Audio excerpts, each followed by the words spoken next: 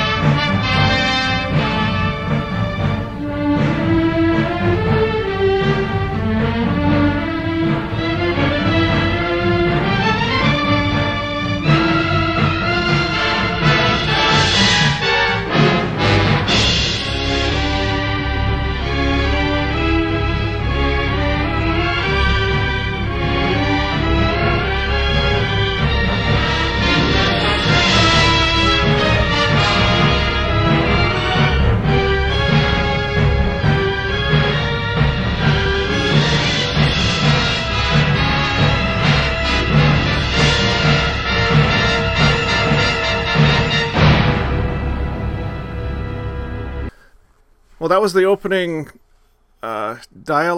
monologue, introduction, and music. Voiceover. Voiceover, thank you. Voiceover. I knew there was a word for that. For War of the Worlds, released in 1953. August 13th of 1953. I was in the theater waiting for its debut. You would have been about 12 years old at that time? Yes, Popcorn in one hand, a Coke in the other, ready to go. It was on a double feature with When Worlds Collide, I think, or Destination Moon, one or the other. Oh, that's awesome. I would love to see that. And it's directed by Byron Haskins from a novel by H.G. Wells, starring Gene Barry, Anne Robinson, Les Tremayne, Robert Cornthwaite, Lewis Martin as the pastor that gets zapped. Let's see, who else should we talk about? I think those are the main folks. I think that's the main. That's the main group. It's good to remember that Robert Cornway was a key player in the Thing from Another World. Oh yeah, he was the scientist that wanted to try to make friends with the alien creature. That's right. He was growing their offspring in the greenhouse or in the lab. That was so scary. War of the Worlds. Yeah, this is the last of our movies in our science fiction festival that was suggested by Arthur Skulko. And thanks, Arthur, for the great movie suggestions this month. And here's a short introduction from Arthur for The War of the Worlds. Hello, this is Arthur Skulko, coming from sunny Norwich, Connecticut. Happy to be back on Classic Movie Reviews, presenting another fantastic science fiction film. This one is the 1953 super classic, The War of the Worlds, directed by Byron Haskin, produced by George Pal. The two main actors we see in this film is Gene Barry and Anne Robinson. This film has been considered to be quite groundbreaking. It did receive the Special Effects Award that year at the Academy Awards, but it truly does present a very extreme sense of the alien world at the time where aliens were in the consciousness in the public in the United States as well as the world. And a lot of the important character of this movie is coming into the idea that you have invaders coming, and it's pretty much an extreme all-out assault, and we're following the lives of more or less regular individuals, not so much presidents and high-up position individuals. Many films have been influenced by it. Mars Attacks is one example from the 1990s. sit back and enjoy this movie either for the first time or hopefully, if you've enjoyed it before, watching it again, to enjoy truly one of the great classic films of the sci-fi genre, 1953, The War of the Worlds. That's great. Thanks, Arthur, again. And if anyone else would like to join us on a regular basis on the show and be able to pick the theme for the month and the kind of the main movie that month, head on over to Patreon and check out Tier 4. And that's the tier where you'd be able to participate in that way. And it's free to participate by leaving comments, so we encourage you to do that. You can leave comments on our website and on Patreon and also over on Facebook if you do a search for classicmoviereviews.net, and that's all spelled out like DOTNET. All right, so back to our review. I think I'm just going to jump right in here because there's a lot to cover. Go for it. The movie opens up with this opening voiceover. Thank you for reminding me what that's called. And we kind of get this really cool tour of the solar system. No one would have believed in the middle of the 20th century that human affairs were being watched keenly and closely by intelligences greater than man's. Yet, across the gulf of space on the planet Mars, intellects vast and cool and unsympathetic regarded our Earth with envious eyes, slowly and surely drawing their plans against us. Mars is more than 140 million miles from the sun, and for centuries it has been in the last stages of exhaustion. At night, temperatures drop far below zero, even at its equator. The inhabitants of this dying planet looked across space with instruments and intelligences of which we have scarcely dreamed, searching for another world to which they could migrate. They could not go to Pluto, outermost of all planets, and so cold that its atmosphere lies frozen on its surface. They couldn't go to Neptune or Uranus, twin worlds in eternal night and perpetual cold, both surrounded by an unbreathable atmosphere of methane gas and ammonia vapor. The Martians considered Saturn an attractive world with its many moons and beautiful rings of cosmic dust, but its temperature is close to 270 degrees below zero, and ice lies 15,000 miles deep on its surface. Their nearest world was giant Jupiter, where there are titanic cliffs of lava and ice with hydrogen flaming at the tops, where the atmospheric pressure is terrible, thousands of pounds to the square inch. They couldn't go there, nor could they go to Mercury, nearest planet to the sun. It has no air, and the temperature at its equator is that of molten lead. Of all the worlds that the intelligences on Mars could see and study, only our own warm Earth was green with vegetation, bright with water, and possessed a cloudy atmosphere eloquent of fertility. It did not occur to mankind that a swift fate might be hanging over us, or that from the blackness of outer space we were being scrutinized and studied, until the time of our nearest approach to the orbit of Mars during a pleasant summer season.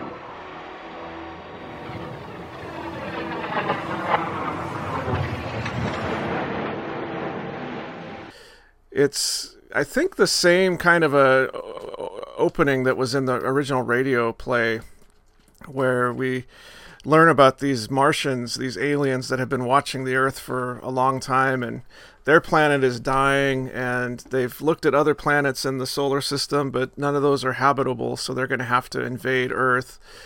And one of my favorite parts of the movie is we get this really short kind of glimpse of Mars and this city on Mars, and it's all frozen over kind of and dying looking and cold, and I just thought that was really cool. I'd like to have a movie where we just go explore that city.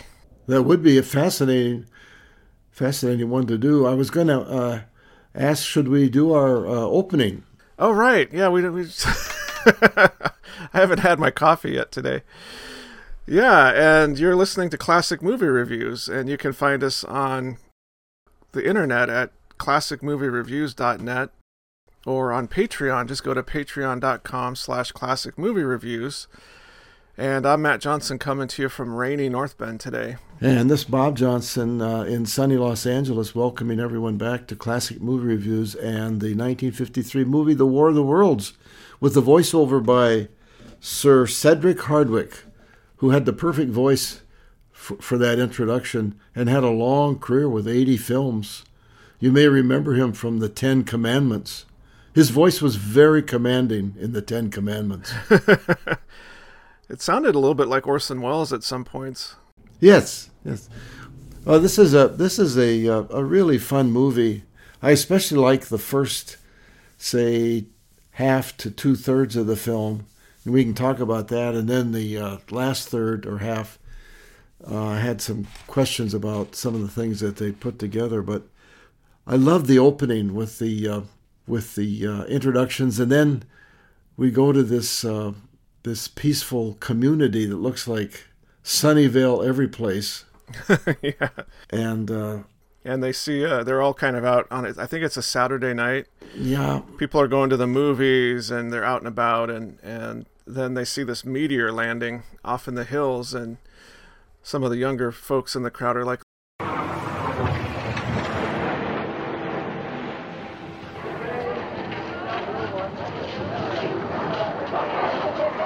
fireball or something? Boy, that's big. Maybe it's a comet. Boy, that had me scared. Wonder where it led. Miles away, I bet you. Hey, let's go find it, huh? That probably dropped halfway to Pomona. Oh, it was nearer than that. I'm going to see. Who's coming? and then we also cut to some people in a fire watch tower, and they're playing a game of cards, and they see this meteor land, and they call it in, kind of the coordinates saying that there's a fire starting out there. And that there's little touches in this movie that I like, where one of the people that's up in the fire watch tower, while the other guy is on the phone, decides to look at the cards of his yes of the guy on the phone, so that he can see what his hand looks like. There's just little things like that that give it more depth and character. He shows up a few scenes later when they find this they find this thing in the earth, and they're not quite sure what it is. It's very hot, and they can't really do much with it. But one of the things that's important is they find that there are 3 scientists that happen to be up in those same mountains fishing. Just by coincidence, they're going to be able to find some people that really know the business, and they're from Pacific Tech, which I think is a cover name for California Tech. Yeah, I think so. And the lead scientist is Gene Barry as Clayton Forrester, and then we've got other doctors, and they're all sitting around the campfire, and the same forest ranger shows up. That's where we see Robert Cornthwaite. That's he's Yeah. sitting around the fire there eating fish with them. Yeah. And the forest ranger shows up and says they need to help out and explains that. And while he's there, he also grabs a plate of food and gladly takes a cigarette and puts it in his pocket for later for one of the scientists.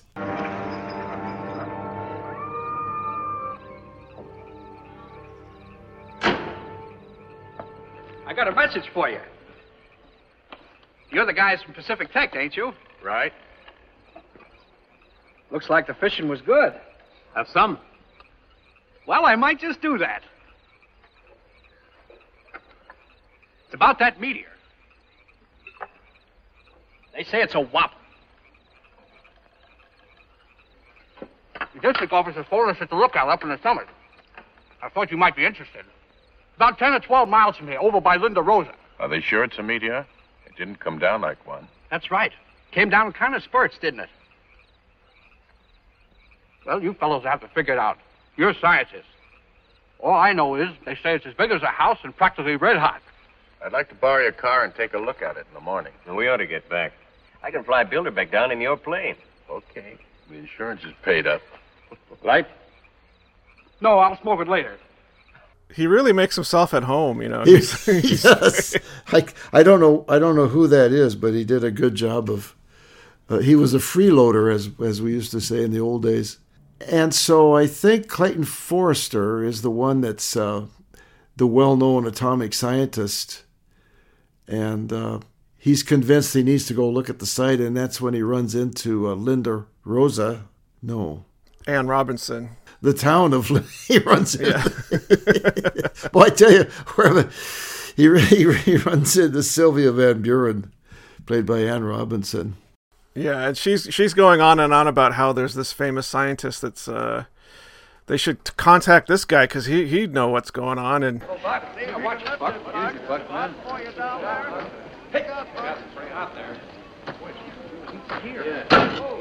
did you see it come down? Yes, I was fishing up in the hills. Well, you must have caught plenty with all that tackle. There were 3 of us. The others flew back in my plane. I don't understand why a meteor that size didn't make a bigger crater. Oh, it hit sideways and skidded in. At least that's what I think. I don't really know. But the ranger said a scientist is coming from Pacific Tech. He'll tell us. Clayton Forrester, ever hear of him? What's that fella trying to do over there? Dig it out? He's top man in astro and nuclear physics. He knows all about meteors. You seem to know all about him. Well, I did a thesis on modern scientists, working for my master's degree. Did it do you any good? Why, sure. I got it. Say, do you have a match? No, I'm sorry. I don't smoke. Forrester's the man behind the new atomic engines. They had him on the cover of Time. You know, you've got to rate to get that. Nah, he isn't that good. Well, now, how can you say that when you don't even know him? Oh, I do know him. Slightly. Oh, what's he like? Well, he's like.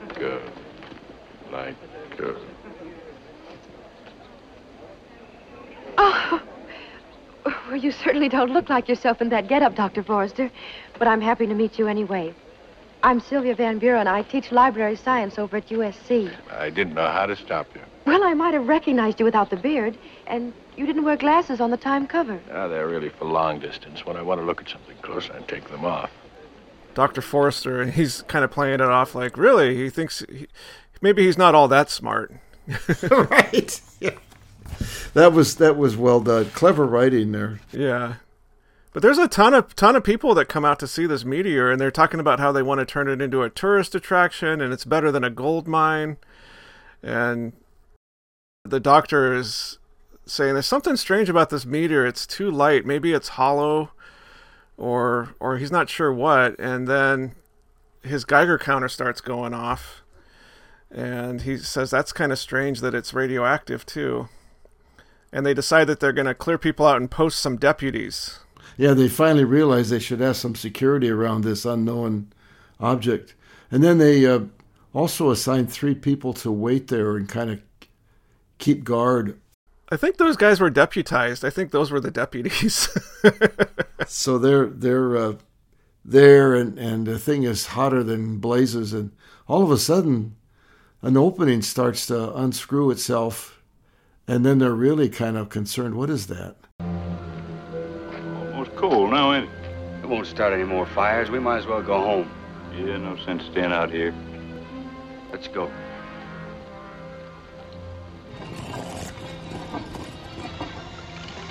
Hey! It's moving!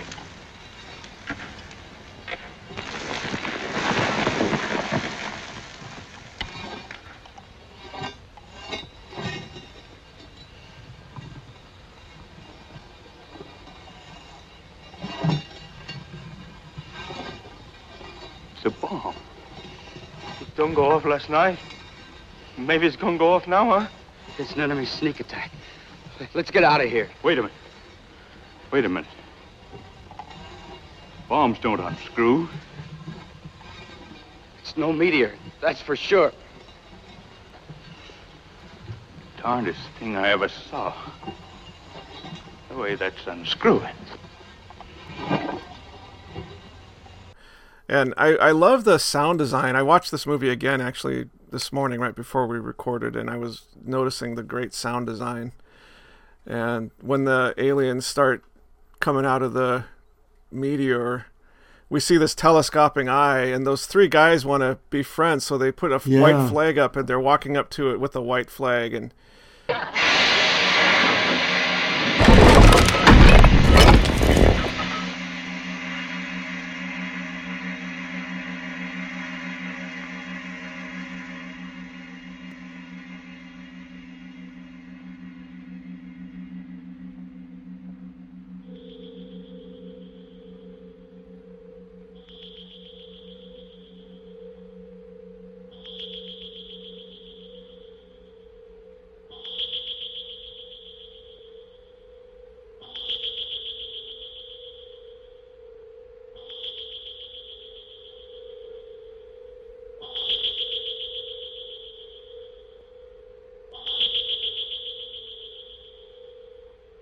must be somebody in there. Who?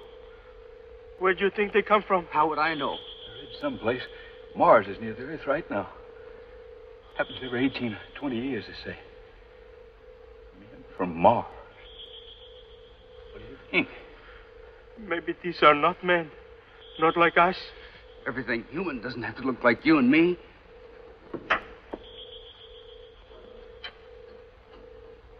If it's men from Mars, we ought to let them know we're friendly.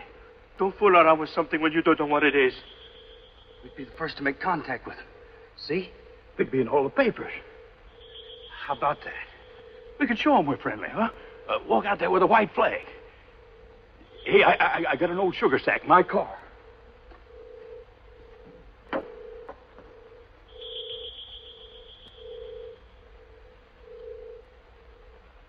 What are we going to say to them?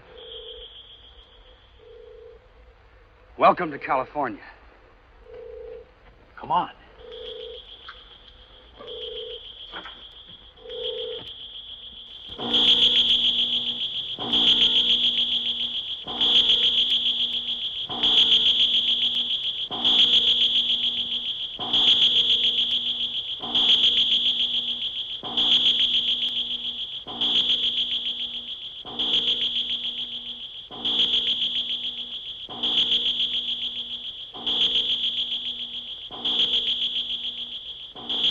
We're friends. Yeah? Hey there. Open up. How are they going to understand us? We're talking sign language. They'll understand us all right. Sure. Sure? Everybody understands when you wave the white flag, you want to be friends? Hey there. Open up. Come on out. We're friends. That's right. We welcome you. We're friends. Yeah?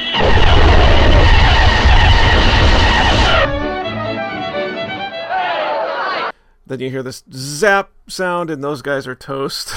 Wasn't that sound effect for that death ray well done? And it was done in a simple manner. I forget now how they did it, but it was not high tech at all, and it really works. Yeah, all the sound effects for the aliens were really well done.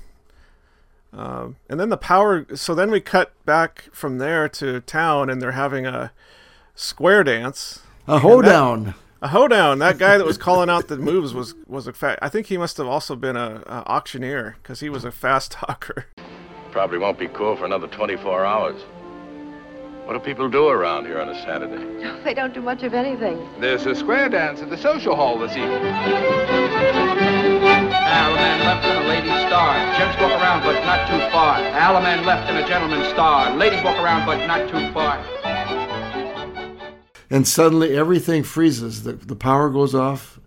All the watches are frozen in time. Something's happened when that death ray went off. The phones are out. So now they realize, okay, so we've got to take this more seriously. So I think at this point they bring in the military and they surround the site.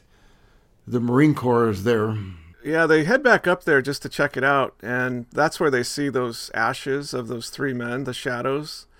Oh, that's right, because the death ray does in one of the deputies as he tries to drive away. Exactly. So the police car is zapped, and the Dr. Forrester and the sheriff barely escape. And and the sheriff says, "What is that gizmo?" And the doctor says, "That gizmo is a machine from another planet." That gizmo. That widget.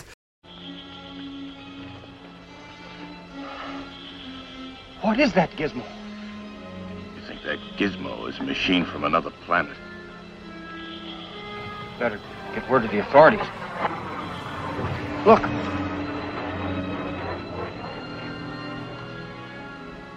Sheriff, you better get word to the military. You're going to need them out here. And then they see more meteors landing around that same area, and that's where they say they better get word to the military. At this point, I think they're beginning to realize that the first one that landed, the one that they were at, was sort of the leader and the control ship for a lot of these others that were landing all over the place. Yeah, they're landing all over the Earth, and we get this radio broadcast, and they spend a good few minutes kind of with this radio broadcast and showing people all over the country And I got a feeling like it was a little bit of a callback to the original radio broadcast that Orson Welles did. Yeah, I think so, for sure. So the military arrives in force, and everybody feels like they've got it under control. But wait. That's not going to happen, because now there are 3 of these machines. They seem to travel in threesomes, and they start to move. I think the general or somebody says they're digging themselves out, and then some planes fly over because they're going to drop all these bombs on it, and you get another death ray, and the plane is toast. And then they start attacking more and more. Yeah, it's just a complete disaster area because the Martians are just zapping everything in sight. And this is where it starts to feel a little bit more like a military, war movie to me. Yeah, because they open fire and they use all the weapons they have at hand, and the Martian machines put up a kind of an invisible shield that deflects all of the weapons. They're useless. Yeah. They're useless against these death rays. And one of the best scenes in the movie is when that heat ray, I guess that's called a heat ray, does in the colonel or the general, and you see his skeleton. That was a really well done special effect. It was. There's one part here that I really, this is like a real pet peeve for me, which is you've got this accomplished woman who's got a master's degree, obviously very smart, played by Anne Robinson, and up until this point she's just either been kind of ogling Dr. Forrester or just sort of looking pretty at the dance. And then we get a scene here where she's serving donuts and coffee to all the military people. Yeah. And it was exactly like that scene in Thing from Another World where the woman is, serving coffee to the scientist when she was also clearly competent and could have been doing other things. I know that is so much a factor of that time. Yeah, it's just... Given today and looking back on that, it's like, oh boy. That doesn't hold up well. It's just a waste, it's a waste of a good character. I contrast that to the more recent movie where aliens meet Predator. And they go down in this underground place, and the only person that survives and is able to do battle is this really, really effective woman who uses all the machines and gets the respect of the aliens because of her prowess. Just in general, that franchise does a better job with female characters for sure. There's one other really, really cool shot where they're putting a forward base together, and this is where the general shows up. And there's this really cool scene of the hillsides with this green glowing area off in the distance. And it's just a great shot of giving you the scale of it and kind of making you feel like you're actually there. And some more really great sound design in that scene. Very effective. And Sylvia Van Buren's cousin is a pastor. Or uncle, yeah. Or uncle, Dr. Matthew Collins. He decides he's going to try to make some kind of a peace offering to these 3 machines as they kind of move out of their cover. And he goes out and he's speaking from verses from the Bible, and the machine just zaps him without any second thought or anything. And yeah, he says that no real attempt has been made to communicate with him, Let's go back inside, Uncle Matthew. I've done all I can in there. You go back. Sylvia, I like that Dr. Forrester. He's a good man. Attention all batteries. Prepare for volley fire. B. Prepare for volley fire.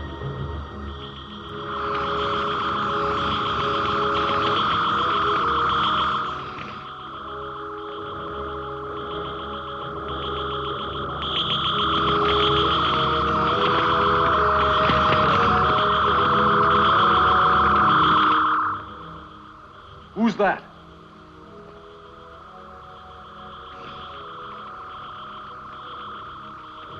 What's he think he's doing? Too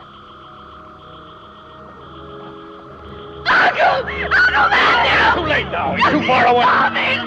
Though I walk through the valley of the shadow of death, I will fear no evil. It's seen him.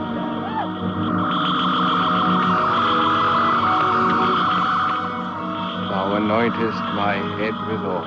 my cup runneth over.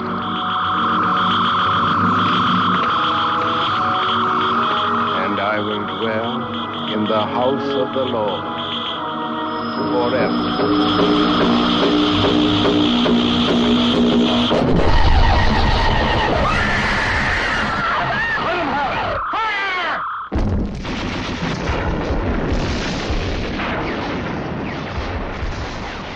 But yeah, I don't know why he thought that was a good idea, because these things had been zapping everything in sight and killing everybody that they saw. That forward base and all of the work of the military is for naught, because the devices just mow them down and start spreading out. And there's a great scene a little bit later in the film where the military the scientists explain how they do this in formation. They just move and kill everything in that quadrant. Yeah, they said it's like they're moving through the countryside like a scythe. And this much is certain. It's vital to prevent the Martian machines from linking up. Once they do, they adopt an extraordinary military tactic. They form a crescent. They anchor it at one end, and sweep on until they've cleared a quadrant. Then they anchor the opposite end in reverse direction. They slash across country like scythes, wiping out everything that's trying to get away from them. That explains why communication is cut the moment their machines begin moving. Montreal's blacked out. Nothing more's come through. Same thing that happened on the Pacific coast. Anything from them yet? No, Mr. Secretary. We've had nothing from San Francisco for over 5 hours. I did want to call out a great sci-fi line that Dr. Forrester says. He says, "That skeleton beam must be what they used to wipe out the French city. It neutralizes mesons somehow. They're the atomic glue holding matter together. Cut across their lines of magnetic force and any object will simply cease to exist. Take my word for it, General. This type of defense is useless against that kind of power. It's better that Washington knows. Says the doctor. He's more impressed with the technology than anything else, He is. He really is. Well, he's also an accomplished pilot. Yeah. Because he escapes with Sylvia in a military spotter plane, and they can't quite make it out of the danger zone, and they crash land. Yeah. And they hide in this abandoned farmhouse. Yeah, and after they crash, we get some scenes of Los Angeles, and there's more mobilization of the military, and they're trying to decide if they should evacuate the city, and the general says there's nothing that's been effective against them. And then we cut back to Dr. Forrester and Sylvia Van Buren, and this is where there's this funny little domestic scene in the house where she's cooking eggs. So here again, she's in the kitchen cooking. Yes, they're surrounded and almost captive by the aliens, and she's fixing breakfast. But they begin to feel more close to each other. They're beginning to develop feelings. It's almost like a romance movie here. There's a soft focus and close up on their faces. And she's talking about a time when she was lost as a young person and how scared she was. Don't worry. But they seem to murder everything that moves. If they're mortal, they must have mortal weaknesses. They'll be stopped. Somehow. I've been as close to them as anyone, and never close enough for any real observation. I feel like I did one time when I was small. Awful scared and lonesome. I'd wandered off. I'd forgotten why. But the family and whole crowds of neighbors were hunting for me. They found me in a church. I was afraid to go in any place else. I stayed right by that door, praying for the one who loved me best to come and find me.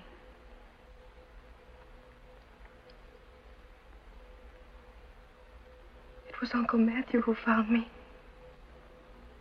I liked him. He liked you. Oh, I could bow my head off. Well, you're not going to. You're not the kind. Look, you're tired. You've been up all night. Cracked up in a plane, slept in a ditch. You want to know something? It doesn't show on you at all. And he says something to her about, just think about everything you've been through, and none of that shows on you. You know, you're a really strong person. So that's a good scene. I mean, it does show the bond that they're forming, which I think is important for the story. And there's another alien craft that crashes into this farmhouse. Yeah. Right there, and it lands right on the house almost. Yeah, and the intruders or the alien invaders send out a device that looks around the house, and that is really well done. Where this long snake-like cobra-looking camera comes into the house. I was thinking as I looked at this when I was a kid, I thought, well, this is great. I didn't give it any thought, but that took a lot of work to pull off. Oh, as a special effect, because it was all done mechanically. And it does look like a giant snake. Really does. It's well done. And the way that they set up the scene, they're like looking out the window and they see this ship out there, and there's these flashing, flickering lights on the wall behind them, like supposed to be coming in through the window. And it totally reminded me of the scene in Close Encounters when the aliens are coming. Oh, yes. And, all those lights are shining through the door and the windows, and it just felt kind of like that. And I wonder if there was a little bit of influence in Close Encounters from that scene in this movie. One of the fun things about us doing these classic movie reviews is as I look at these early movies and then compare them to later ones, there's a lot of use of the same kind of ideas and techniques with much more sophisticated special effects and so forth, all the way up to the current time. Totally, and it's like so effective, and if it's done within the context of the film, it makes sense, So why not recycle some of these great classic scenes and make them work for the movie that is being made at the time, like Close Encounters. And we even see the alien here, which was a shock, It was like, whoa, I did not expect that the first time I saw the movie. It just flashes through the screen. I was glad I had it on a recording because I could then replay it again and again. And you have hardly any time to see it, but you know that you have. Yeah. And then kind of moving ahead a little bit, Forrester grabs an axe and cuts off the camera, the front end of the camera, and it falls to the ground, and then the arm quickly goes back into the ship, and they grab the camera, Forrester and Sylvia grab the camera, and they escape the building. Yeah, just in time. Yeah, because then the whole thing is blown up. And then we get along. This is about where the movie starts to drag a little bit for me. Yeah, me too. Yeah. We're about halfway through, I think. Yeah, maybe 2/3 of the way through, because we get this long, drawn-out montage of all these scenes from around the world of people trying to evacuate the big cities and trying to escape to the mountains, and it really seems like humans are doomed. And there's a funny line where a great silence fell over half of Europe as all communication was disrupted. When the last wire photo out of Paris reached the French cabinet exiled in Strasbourg, they hit upon the idea of using super-speed jets as couriers. Stripped of armament and loaded with extra fuel, these planes maintained connection with the Scandinavian countries, North Africa, the United States, and especially with England. It was plain the Martians appreciated the strategic significance of the British Isles. The people of Britain met the invaders magnificently, but it was unavailing. As the Martians swept northward toward London, the British cabinet stayed in session, coordinating every item of information that could be gathered, passing it on to the United Nations in New York. From there, the news was forwarded to Washington, because here was the only remaining unassailed strategic point. Why are the British Isles so strategic for these aliens? I mean, they can pretty much go wherever they want, and they've got these ships all over the place.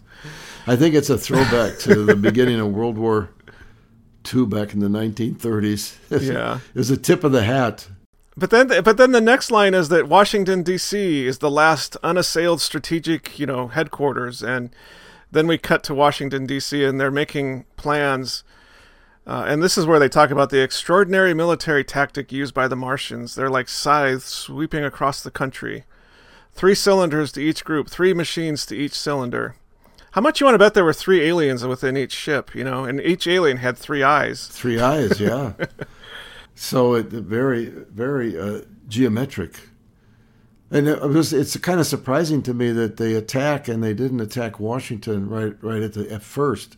since the Pentagon is there and that's where the center of government is. That's what I thought too. But they made a point of saying that the British Isles were the strategic significant place. But this is where they decide to use the last-ditch effort of the atom bomb. Yes, and the flying wing, which in those days, that was a big deal. It was just in the late 40s, early 50s, they had this plane that actually worked. It was actually able to fly and all, but it encountered significant difficulty in control. And they kept crashing because they didn't have the computer technology to keep it in the right arc and so forth. But it was I remember that as a kid. I was like, wow, that's a great machine. And that's real. Yeah, that was cool. It was cool. Yeah, it still looks really neat. But the bomb does nothing.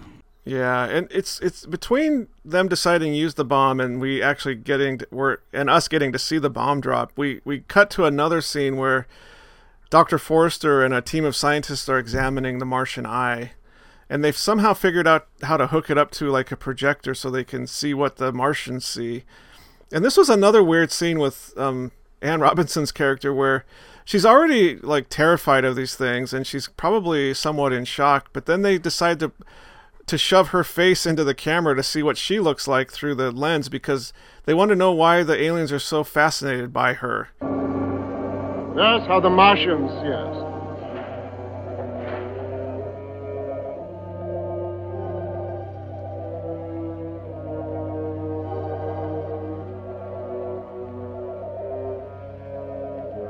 Evidently, there's a shift in their spectrum.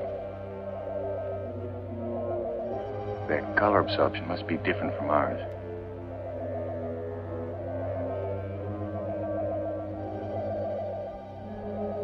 Let's see why they were so curious about you, Miss Van Buren.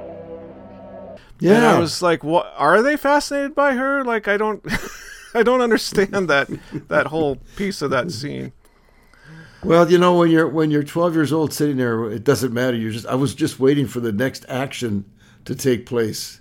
Yeah, I mean, it looks cool. It looks cool for sure. It doesn't really make much sense though when you think about it. Not much at all. And things get worse and worse, and there's more scenes of evacuations and I was thinking just the logistics of trying to evacuate any city. It's practically impossible, but they continue. Well, especially a city the size of L.A. No kidding. I did notice one thing this time. There's a scene of Los Angeles in the background, and they're on an overpass with some military trucks and stuff, and you can barely see Los Angeles because of all the smog. It's so smoggy. Yeah, that was so true back in the 40s, 50s, and 60s. It's amazing now. On most days, you don't get that here. Yeah, they've made a good effort to reduce that. But yeah, tons and tons of scenes of people leaving LA, and I start to get a little bit bored at this point because it's like very repetitive. Well, and here's where the film sort of goes off track for me. Everybody decides that Pacific Tech is really going to be the answer to the solution of this because they have the resources and the scientific horsepower to figure out is there a way they could develop a virus or a vaccine, which is very appropriate for today's world, to counteract the effect of these machines because the military hasn't done anything and the hardware isn't working. So they turn maybe a dozen people loose from Pacific Tech to work on this without one bit of security. There's no military around them. There's no way to keep distance from other people. And then they have to move. I think Forrester says, or one of them says, we're going to move to the Rocky Mountains. We'll take all our instruments and establish a base laboratory in the Rocky Mountains. It'll give us time to search out some weakness in the Martians. Forlorn hope. There is a chance. We may get a lead from that anemic blood. You mean by some biological approach? We know now that we can't beat their machines. We've got to beat them. But then they leave without any security or guards in a school bus and some trucks. Yeah, and Dr. Forrester is loading up the truck by himself, and he's driving the truck. And like, I get that he's a capable guy, but I mean, this is your last ditch, chance to save the entire planet, and you're just letting this guy like do all this without any help or any military escort or anything. and the people in the school bus get broken into, and some of them killed, and the equipment ruined, and Forrester's attacked and beaten up, and the equipment's ruined. And I'm like, come on. Why did he have to drive through downtown Los Angeles to get out of town? Like, I totally agree. This whole part of the movie was weird. So everything has gone awry now. I mean, they've lost any hope of getting the answer to how they can fight these things. And the whole city is ablaze. And then we get several scenes of Gene Barry running through downtown Los Angeles, and everything is empty.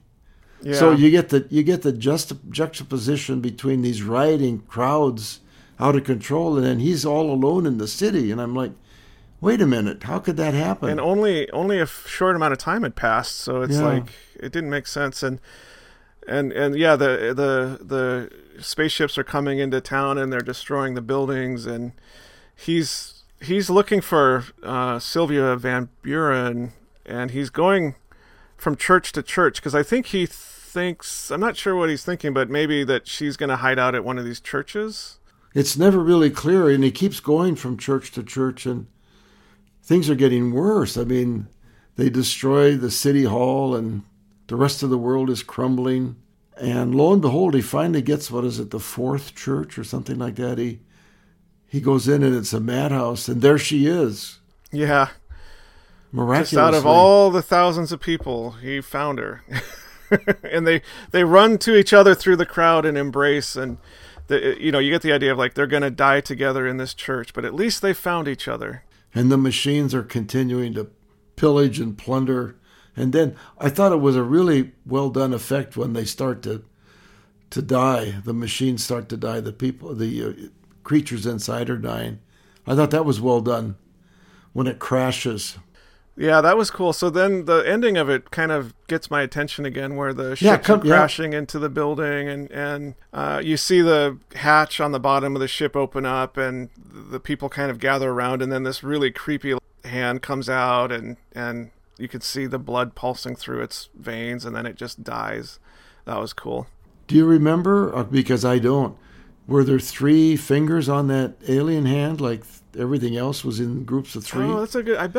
I don't remember that. I don't remember. I bet that's true though. I'm gonna do a quick look here. But yeah. While you're looking that up, I did a performance review of Major General Mann, played by Les Tremayne, and he does not meet expectations because there's no security for these scientists, the last hope of humankind, and they're on their own in 3 pickup trucks and a school bus. Yeah, somebody dropped the ball big time. Yeah, the aliens do have 3 fingers, and they have these suction cups on the end of the fingers. And then the film ends on a higher note that mankind has been saved by a simple germ. But I had an idea for an alternate ending, okay? Oh, go for it, yes. So what if instead of this kind of like this crap show at the end of like everybody dropping the ball and nobody having a plan, what if they actually did have a military escort out of the city, and they sort of fought their way out of the city and got to the mountains, and maybe they don't go all the way to the Rocky Mountains. That's a heck of a long way. Maybe they go to Lone Pine or something like that. Uh-huh. And then they set up a base there and they start developing a biological weapon. But it's sort of like it's almost all for naught because the aliens die anyway from a basic cold germ, But I still think it would have been more interesting to have them try to make the virus or whatever they were going to make, and then to sort of like come to the realization of like, yeah, they were on the right track, but nature did its job faster. I think that would have been much better, and they could have had the final scene being some kind of a impending battle between the Pacific Tech people and military up at Lone Pine and the ships coming up the valley. Yeah. So they could have still made it like exciting and action packed, but make the stakes a little higher. Like, yeah, they're about to find the cure, but then here they come, and there's like this wall of these alien ships coming at them towards the mountains, and they're backed up against the mountains, and this is the last stand, and then they just start to crash, at the very end, and they're all like, well, what the heck? We never launched our biological weapon attack. What's going on? I think that would have been way cooler and more fun to watch. So, for what it's worth. It's fun to redo these. You know. It is. Well, my rating on I've developed a new plan. I seem to be doing 2 ratings on a lot of these films. I give the film a 9 or a 10 for the special effects in the opening half, and then I give it about a 4 or 5 on the last half. So I'm going to come in at I'll go a 7. I'll give it a 7 overall. Yeah, it starts off so great, and it just sucks me in, and I love all the little touches of the characters and the funny things that they do, and the cinematography is beautiful, and then all the way up to, I think, where they start turning it into like a war movie. I'm pretty engaged, and even some of the scenes where there's the battles are pretty exciting, and then about 2/3 of the way in, when they cut to that really long montage of everything happening around the world, I feel like it really loses steam. But I would give the first 2/3 about a 9. I really love the first 2/3 of this movie, and the last 2/3 I'd give about a 4. The last third, sorry, I can't do math. I would give it about a 4. So yeah, probably a 7 seems about right. Yeah. It's a fun movie though. Like, I remember going to that double feature, and at 12 years old, none of that mattered to me. It was just action and suspense and creatures from another world. And then I think the double feature was when worlds collide and they build a rocket to go to another planet. That's a great movie. But I have another idea for an alternate ending. I know we're kind of running short on time, but what if they kept the ending they have, but they insert a new scene where the general is like, okay, we're gonna get you all out to the mountains, and we're gonna set up a base for you. But we're kind of short on men right now. We need you to go load up in the bus and the truck, and we'll be right there. Don't go anywhere. We're gonna come. And then but then they get like waylaid by a crowd of rioting people, and they have to escape.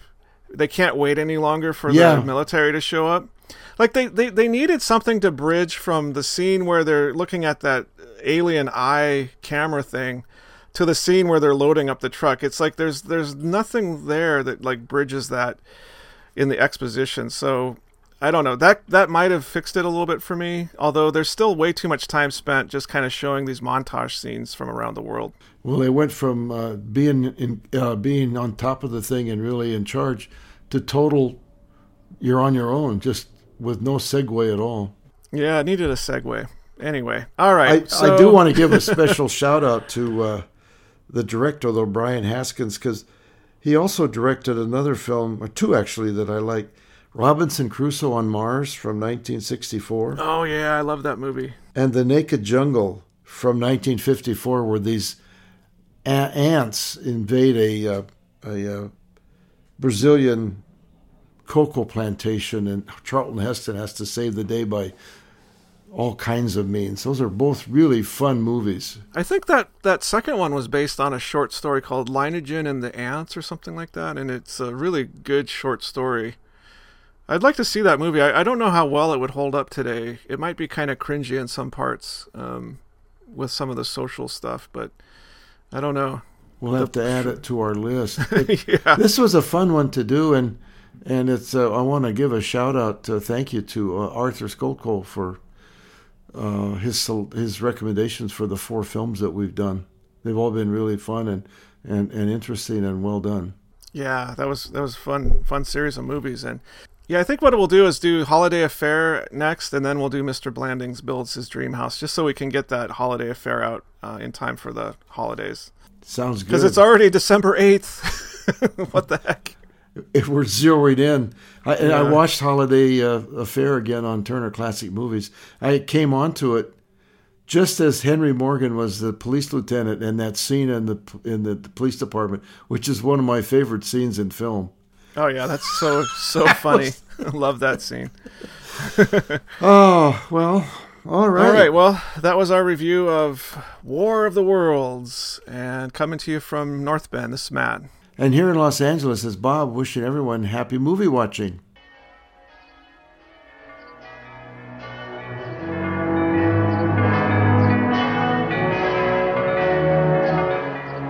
The Martians had no resistance to the bacteria in our atmosphere to which we have long since become immune.